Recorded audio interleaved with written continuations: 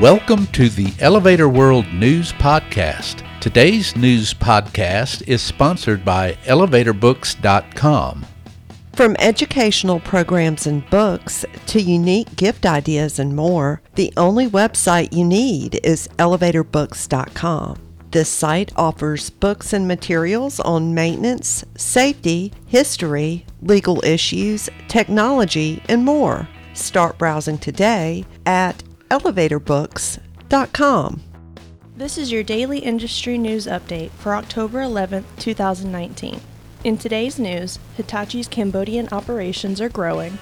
The elevator industry mourns the passing of Jeff Cooper. Woley plans to meet next week during Interlift. A major overhaul of a New Jersey rail station will include new elevators and improved access. And officials in North Carolina are investigating the escalator-related death of a 3-year-old boy.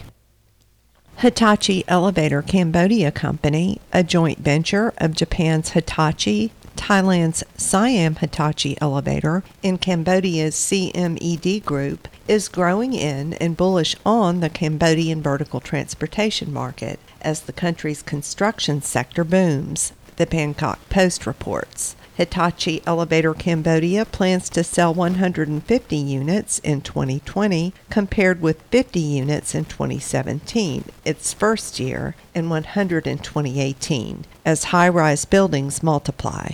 The company aims to capture 25% of the highly competitive market by 2021. Cambodia's construction sector, which has expanded 6 to 7% annually over the past 5 years, is fueling growth. Hitachi Elevator Cambodia reports residential projects account for half of sales, with casinos bringing 30%. Hotels and resorts are responsible for the remaining 20% of the company's business.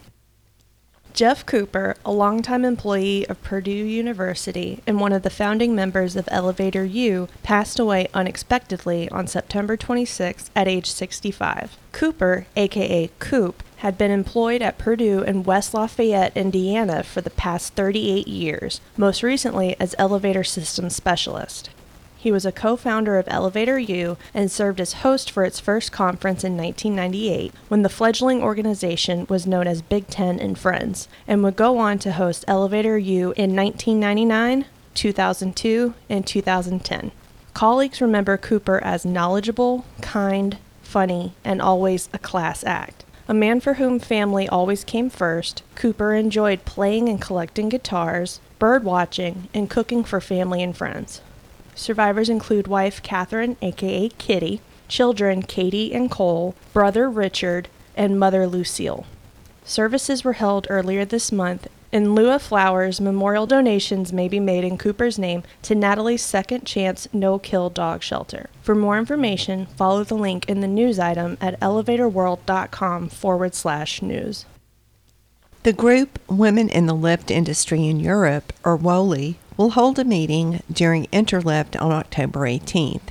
The meeting, called Communal Coffee, will take place from 9:30 a.m. to 11:30 a.m. in the Bavarian Alpine Restaurant in Hall 6. The WOLI meeting will offer the chance to discuss challenges facing women in the elevator industry across the world and to network with female colleagues. Only 24 women can participate, so early registration by email is recommended.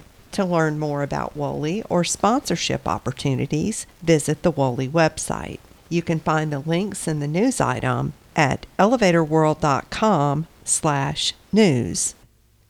New elevators and improved accessibility are part of a 3-year, $71 million renovation to the main New Jersey Transit train station in Elizabeth, Union News Daily reports. The renovation will include new station buildings, longer platforms, and improved Americans with Disabilities Act, or ADA, access, including 2 new elevators, rehabilitation of 2 existing elevators, and new ADA ramps. The station will remain open during the renovations, but it will not be ADA accessible from 12:30 a.m. to 5 a.m. daily. Commuters who require ADA accessibility are encouraged to use the nearby Newark and Linden stations during those hours.